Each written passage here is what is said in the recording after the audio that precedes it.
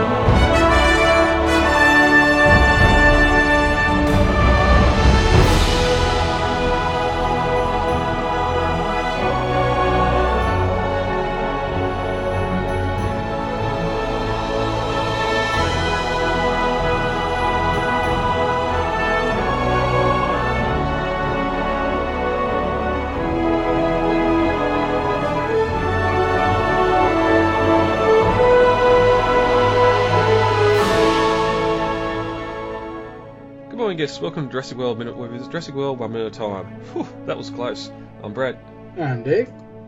And we're back here to discuss minute 75 of Jurassic World. Before we get to that, David, heading back over to Jurassic-pedia.com, we've got an article here up by Wedge Antilles, a new contributor. I don't recognise the name. Yeah, he's a new contributor. He's been a long time kind of I'm not sure you'd call it admirer or but yeah, he was somebody who had originally helped out with the original Jurassic Park Legacy Encyclopedia, and we were able to recruit him to start getting articles out for Jurassicpedia now too. Oh, well, the article we're talking about here is a fan showcase, Rick Carter's Jurassic Park audio drama, which has been put together by Jurassic Time, which, if that name sounds familiar, or if it doesn't, it should, because they released the John Hammond recording memoirs from Trespasser, which I still love those recordings, and need to get that Jurassic Times on CD if they're still selling it. But their new project here is another fan release of the early Rick Carter script from Jurassic Park, which the audio drama, which is a little bit different to what we got in the final film. Mm-hmm. Yeah, the Rick Carter's Jurassic Park is a little bit more closer to the quote-unquote production era Jurassic Park that we had gotten. It's a little bit more Crichton-esque. It's a little bit more unpolished, but at the same time, I think it's also really interesting to see because it's really getting into the mind of what the creators were doing with the Jurassic Park before Spielberg got behind the camera. Yeah, and again, just different versions. We've talked before about what the Cameron version may have been. It's been a long time since I've read through the script, so this might be a good point to jump on with the audio drama as well. Mm-hmm. But the article here, it's got a brief description of what's going on there, and all the YouTube links to Jurassic Time, to each episode they've released, and to the website as well. So check them links out and head over and get caught up. The fantastic voice cast there of fans doing their best to bring a new take to Jurassic Park. Mm-hmm. I'm tired. I'm hot. Visitor center's just about a mile over that rise there. Just keep. Alright, Dave, ready to get into minute 75. I am. Alright, minute 75, Jurassic World opens with the Indominus searching the garage for Owen and Claire, and ends with the Indominus crashing through the visitor centre lobby. As we sort of get the tense music build up here in this minute, the Indominus moves further into the garage as Owen and Claire hide in front of Jeep 18. And as we get a closer shot of Indominus, its eyes sort of looking around, we can hear... Oh, it's weird, we can sort of see here, she's got a clear sight of Claire's head. Yeah. I mean, she definitely knows that they're there. She doesn't just smell them, she can see them. And it's kind of interesting because it goes back again to the, as I mentioned last minute, the kitchen chase scene from the first movie where the raptors, they see Lex and Tim they cross the Raptors line of sight at one point. They don't just smell that they're there; they see that they're there, and the Raptors know that they're there. The Indominus knows that Claire and Owen are hiding from her, and she's trying to extend the cat and mouse game just a little bit for the fun of it.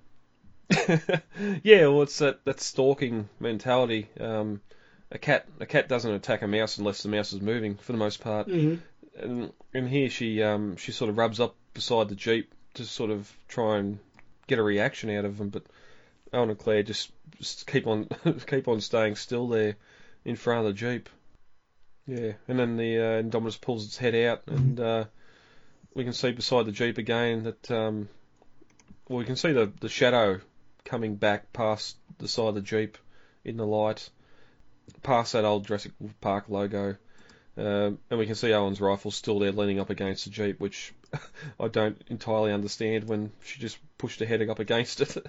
And then something real weird happens, because seconds after we see that shadow disappear, Owen just crawls out from around the front of the Jeep, not even looking out the opening at where the Indominus departed. His eyes fixed 100% on that rifle the entire time, and it's only after he grabs it and goes to go back, he sort of quickly glances out the open door. So it's sort of a weird way the time works there. You'd think he'd wait a little bit before he goes to grab his rifle, but he does it straight away. Yeah. But Owen sits back down next to Claire and sort of gives her a nod, and they both exhale loudly, thinking the danger's past. Boy, are they wrong. The Indominus bursts through the roof, seemingly not sending much debris to the ground, because Owen and Claire get up and run further into the building as the Indominus pushes that Jeep forward, narrowly missing Owen. Again, just wrecking shop.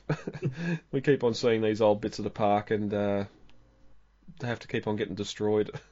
Yeah, and the Indominus here, I mean, she's shredding the roof open. I mean, we don't really see much debris because she's kind of shredding outward. She's not really pressing her weight into. She's like literally ripping the roof off. Yeah, and we know that hole was already in the roof for her to stick her head through. So she's able to get her clawed hands in there and pull it all back, making the way bigger for her to get in there. But yeah, it's sort of just that weird scale where before she was inside the garage crouching down, and now she's up above the roof, being able to not only reach across and look down through the hole, but also claw her way through it as well. She's gone from raptor size to King Kong size in a different scene, it seems. But again, destroying our childhood. The Jeep crashes into that workbench, sending the top shelf toppling, spilling its contents across the hood of the Jeep. So there goes the goggles, there goes the radios, there goes the hard hats, and that's our last shot of Jeep 18. But it's sort of weird here. We've seen all the old warning signs littered around the room. There's another sign here, vertical, leaning against the wall as Owen runs out, and it seems to say GBO. You can only see sort of the top of the letters, but it's in that sort of familiar black and red oval that a danger or warning sign would be. So I've got no idea what that prop's supposed to be. Yeah, I'm not familiar with that sign myself. Again, we only just get a glimpse, but again with random stuff being included in here just before the Jeep gets thrown forward. On the other side, we can see your sort of what would you call that? Vehicle timing computer and equipment for working on the vehicles there. You've got the computer monitoring the cables and all that there, and the keypad. That would have been a common thing in maintenance garages and that back in the day for gas-powered vehicles, especially when you're doing services on them. And the old carby maintenance, timing and that sort of stuff as well. So, but that's the last we see of the garage. She pretty much all but destroys it at this point. Yeah, yep.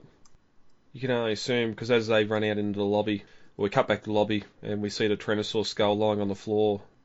The Parasaurolophus mural in the background seems real weird. Like there's a red light behind it. Yeah, it's lit weirdly.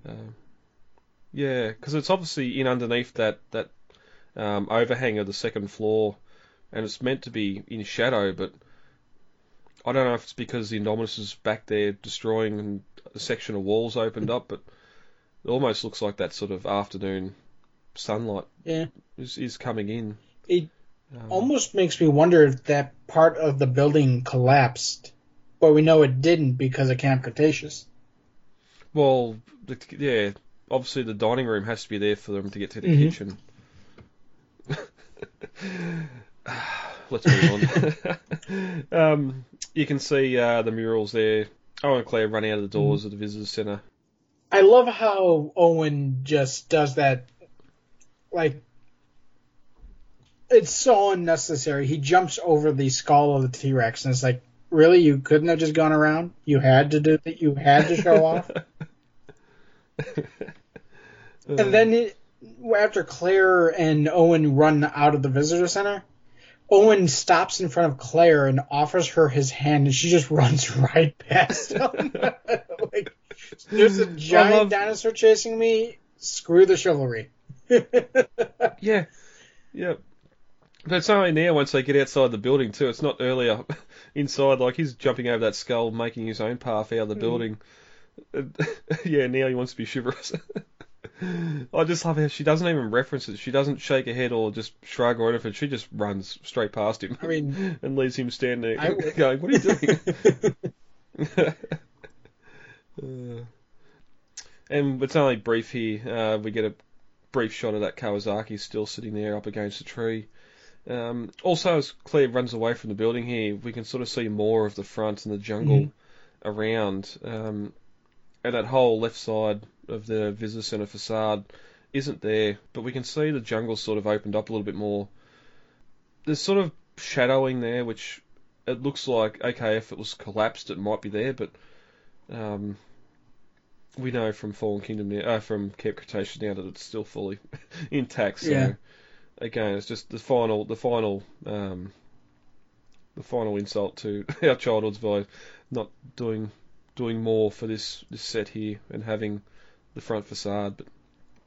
But you really can't even see any windows there. It's like a literal cave. Like I mentioned a couple minutes ago, it reminds me of the cave entrance to the temple in the opening of Raiders of the Lost Ark, where you just have this wall of jungle and then a door. Yeah. But not to cause more damage to our childhood memories. Back inside the visitor centre, we now get the new lead theropod crashing through the dining room, through the mural and through the second floor balcony as it roars into the lobby, and only to find no one there. But if that kitchen, no, we know the kitchen's not destroyed. Yeah. Damn it! Why? Well, and this is extremely nitpicky, but Jurassic World seems to forget, and not just Camp Cretaceous, Jurassic World does it too, that these doors swing both ways. They're bi-swing doors. They swing open and they swing forward and back, and we only ever seeing them swing inward into the building. Yeah, I don't know how it can be so hard to not do this sort of stuff. It's you've got the reference material, whether you're a fan or not. Surely you can look at a still or look at a section of film and realise that this should be there or that should be not there. And if the Indominus had come in where the Tyrannosaur had come in, it'd be a lot better. But then you'd have to show that corner of the lobby as well, which they obviously haven't built here.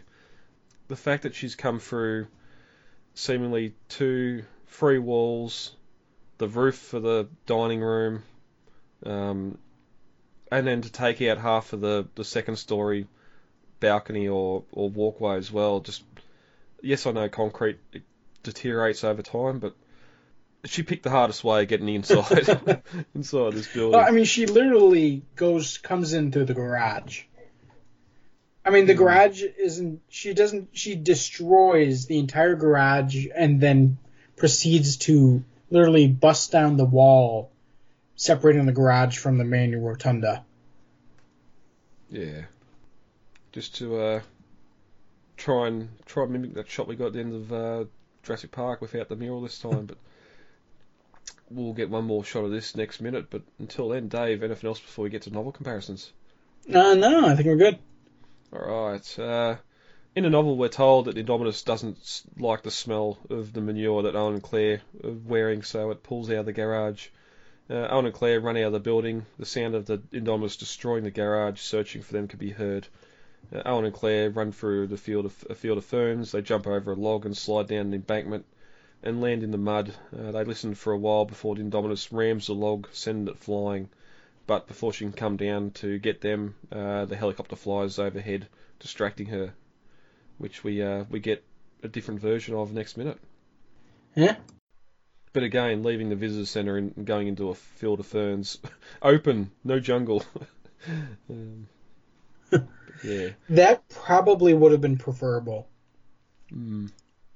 You know, just because, I mean, it would make more sense because ferns, like in the tropics and even in like California, they grow like weeds. I mean, you plant one, you're going to get a field of them in 5 years if you don't trim them back. Yeah. You know, I mean, they just grow. They are. If they didn't look pretty, we would consider them a pain in the ass weed. Well, yeah, up in the bush, a block of land we got up there, same thing. It's not your traditional fern. It's a lot smaller. It's only about 2 feet tall. Mm-hmm. And it's more considered to be a weed just because it covers the ground area. It doesn't let the sun get down to the grass. Animals can't get the grass under it. All that sort of thing. So we spray them. But going on a tangent here, recently been watching on YouTube Abandoned BC, which is a guy just exploring abandoned buildings and areas of British Columbia, and with Dominion filming up in that area and just seeing what the local ferns and forests look like. I cannot wait for Dominion and what they filmed up there. I can't wait. Abandoned BC, is that a series? It's just a YouTube channel that there's a guy on that canoes around. There's abandoned power plants and all sorts of buildings and mines and that sort of stuff just out in British Columbia, out in the forests and that, and just again more so just that love of the lost world, the abandonment of the forests and nature taken back over of what man's greatest. You have to post the link. You have to post the link to that and send it to me. I like to see that. Yeah, right. Yeah, I'll put it up in the run sheet here as well if anyone else wants to see it. But end of tangent. That's minute 75. Dave, anything else before we get heavy for today? Yeah, I think we're good. All right, lovely.